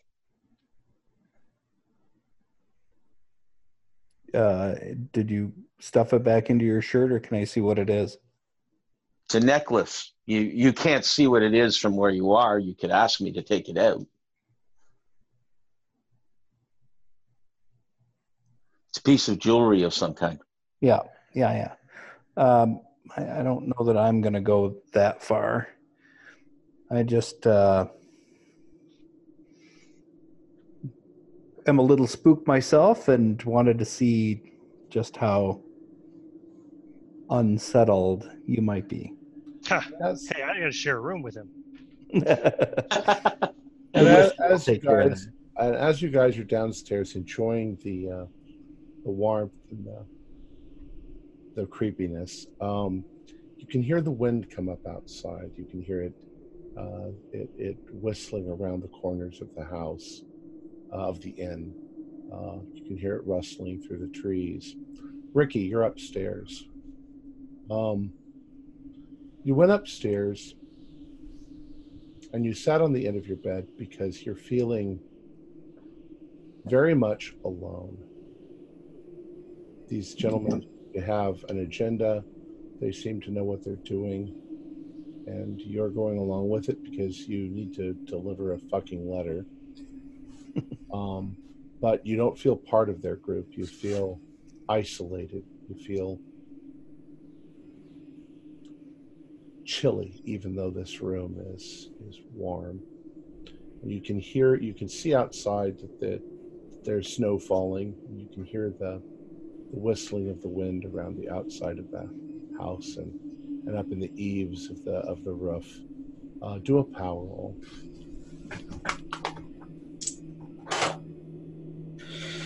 94. That's a fail. All right. Power, right?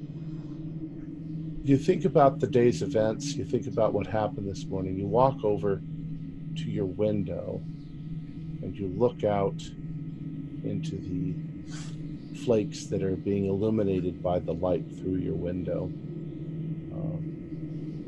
which is kerosene light. Thank you. Do another power roll.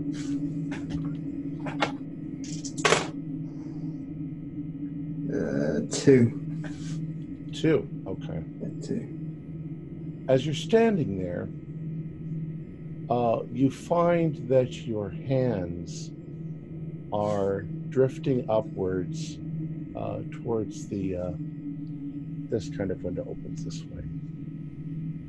They're drifting up towards the handles of the door, and for just a minute you sort of almost decide to open the window, but the last minute you give up that idea and you go back over and you sit on the bed. Perhaps you lean back and you slowly drift to sleep. The rest of you, after drinking some, I don't know, hot cocoa or coffee or whatever, you decide to go up to bed, and you head up to bed. And before I go up to bed, I just stick my head in the kitchen and say, Mr. Quill, there's weird stuff going on. Be safe with your wife and child. Of course. Keep an eye out. Yes, thank you. Okay. I'm sorry that I creeped you all out earlier. You didn't creep me out. There's something weird going on. So the rest of you head up to your rooms, and there are a few moments of comfort and perhaps a little jocularity. You get comfortable, probably take your pants and your shirts off, and you climb into bed. And the bed's nice and warm, but you hear that whistling, howling sort of the wind outside. And it's difficult to go to sleep. You can all do power rolls.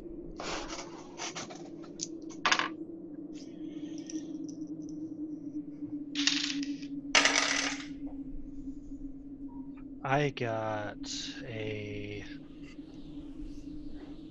extreme success. Okay.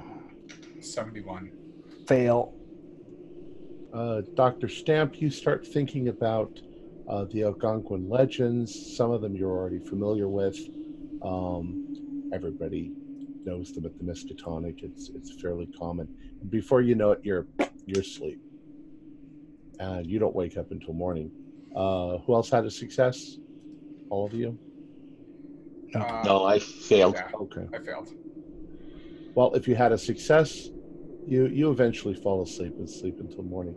Those of you who failed, you lay there for a good hour and a half, 2 hours, going over the events that happened that day and listening to that damn wind outside howling and thinking about weirdness and those Algonquin legends and the Wendigo and the Manitou and the Misquamacus, the evil medicine man. And eventually you fall asleep, but you don't have a very good sleep. Eventually you all wake up in the morning. Some of you well rested, some of you not so well rested. Ricky, you pretty much had a good night's sleep after that, but you were pretty damn.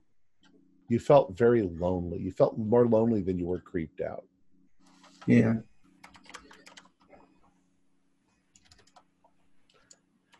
and there's a guy standing behind you. No, it's just a picture. I was going to say, oh, who's that? So the next morning, there's another foot of snow on the ground. It's early. We'll say 7:30 a.m. It's still dusk, pretty early morning light. The sun is probably coming up from behind the mountains. All of the shadows are leaning to one side sharply.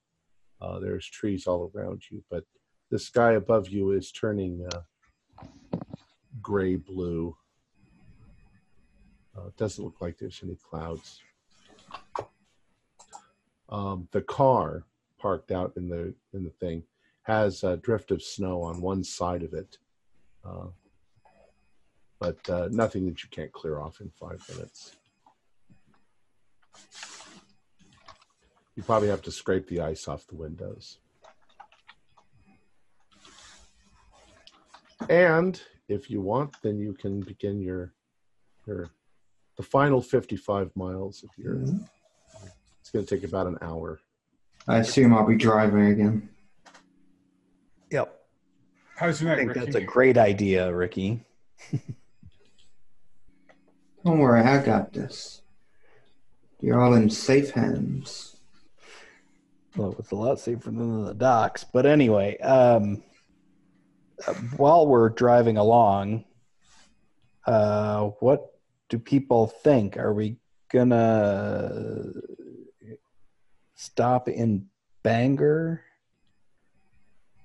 Because We've got about 50 miles to go, I think. to Bangor, right? And then we've got 30 miles north of there is where the hunting lodge is. Well, we covered, about 200 some odd miles yesterday? Yep. So I think depending on the weather, right? We should be able to push all the way through. Although, maybe we want to stop in Bangor and get a few more supplies, kind of restock food-wise after our trip up here. That sounds like a plan. What did you guys get up to last night after I went upstairs? Yeah, that's when things got really weird. We spoke to the innkeeper. He shared a bunch of legends with us. Nothing that really sheds light on the case, but more of Native American theories about what happened with the case.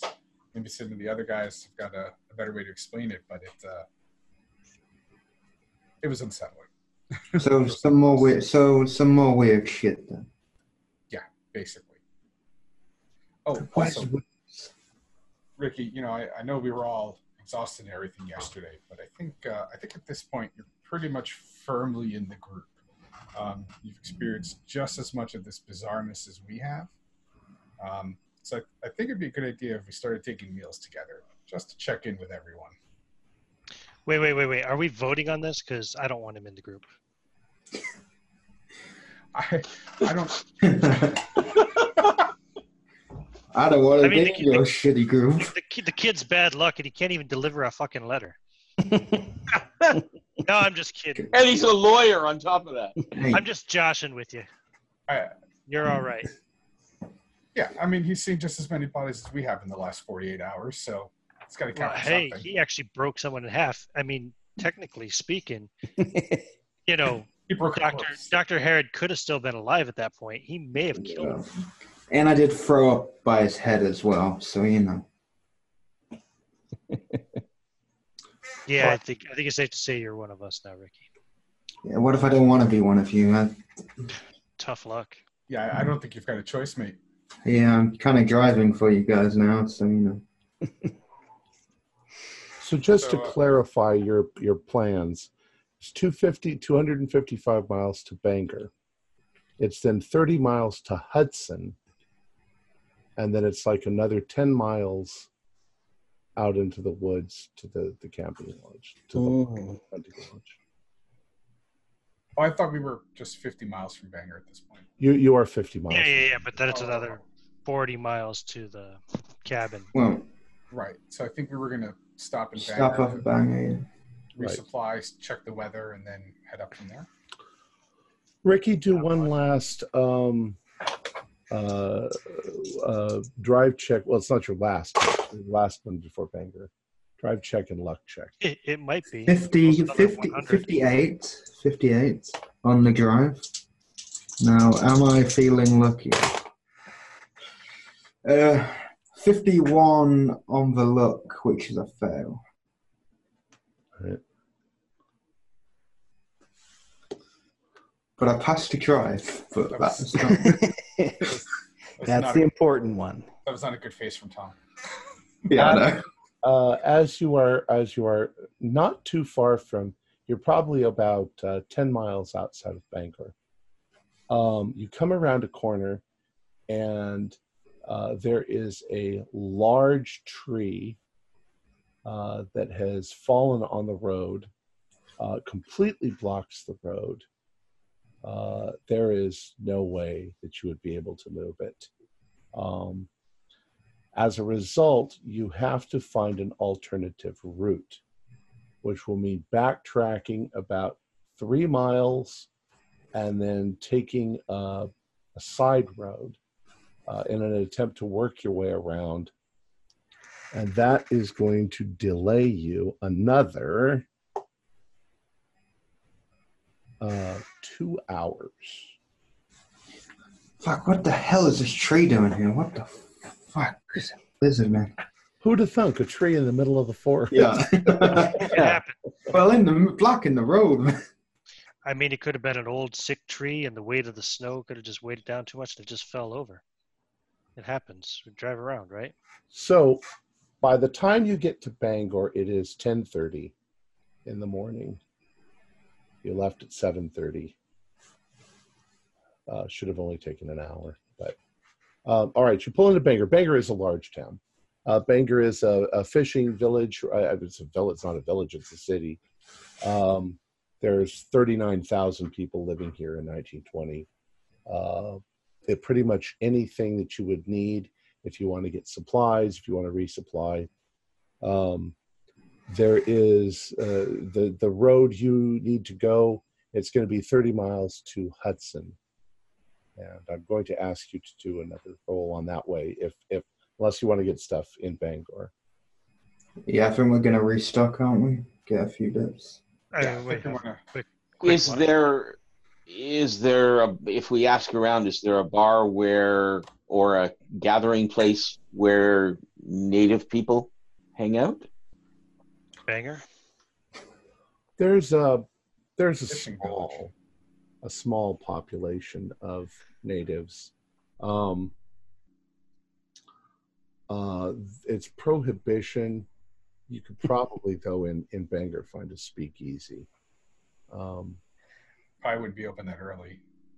Yeah, they wouldn't be open. I'm thinking more like something that would be more positive gathering. I think probably if we checked for an eating establishment near the docks, that might be our best bet. The Algonquin Nation is, I don't think that there are reservations in that part of the world. I think they're pretty much incorporated into most natural society. That's why George told you it would be kind of difficult, because he'd have to ask people and they'd have to ask people, and it's not like they could go to the tribal elders, because they don't even know if there are any tribal elders around. It might be a safe bet that they're still involved in the fishing industry. Oh yeah, I mean, there's major fishing here in Bangor, and shipping. This is a major hub for both Canada and the United States in Bangor. So it's 10:30. Why don't we reprovision, right? And make sure we've got food.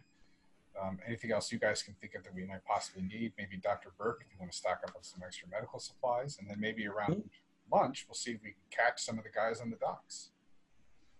And what we'll do is we will call the game there, since we've reached 2 hours, and we will pick it up next week. You guys feel free to correspond with one another during the week and decide what you think you might want to do. We'll call that the conversation that you're having in the car. And then you can just, present it to me next week. Also, because you slept and you got up, go ahead and do that luck thing. Roll your luck skill. If you fail your luck skill, then you can roll the 1d10 increase. We rolled the percentage. Correct. No, I made you want to, in this case, get over the percentage. You only go back to your normal luck, right? You don't. No, normally you stay at whatever you're at. Luck can go higher than you had to begin with. Oh, okay. So it's just a matter of now. This is assuming you lost luck, or you used your luck. You don't get it if you didn't use your luck. Oh, okay. It's just like a skill check. It's like a skill check. And did we get a hit point for getting any rest? You can have a hit point back from that. You can also have a sand point back for getting a good night's sleep. I should probably say, except for the people who failed their POW and had a really rough night. All right, we'll call it there. Let me go ahead and do the outro. What's happened? All right. Our players included John Lundman, Ian Christensen, John Hicks, Michael Rodriguez, and Josh Harwood, with myself as the keeper of the secrets. We're currently producing up to 5 shows a week with music and sound effects added in post-production in order to create a richer listener experience. We provide audio-only versions of our shows free for you to download from Podbean or iTunes. The costs involved with the show are provided almost entirely by our patrons. Without them, we wouldn't be able to do what we do. We have a new patron. Gary Welsh has pledged $3 a month. I GM'd a scenario for Gary at Necronomicon a couple days ago, and he decided to join us. So we should see him in a game pretty soon. So thank you very much, Gary, for your contribution. If you'd like to support our show, please visit our Patreon account. Just $1 a month helps us a lot. You can find a link in the description below. Like, share, and subscribe to our channel and punch that bell icon for updates on our latest shows. And leave us some comments. We enjoy reading them and answering any questions you might have. This is Tom Riley, together with all the members of our gaming club, inviting you to journey with us once again into the darkness for another adventure into the universe of H.P. Lovecraft and the Call of Cthulhu role-playing game. Until next time, good luck, good gaming.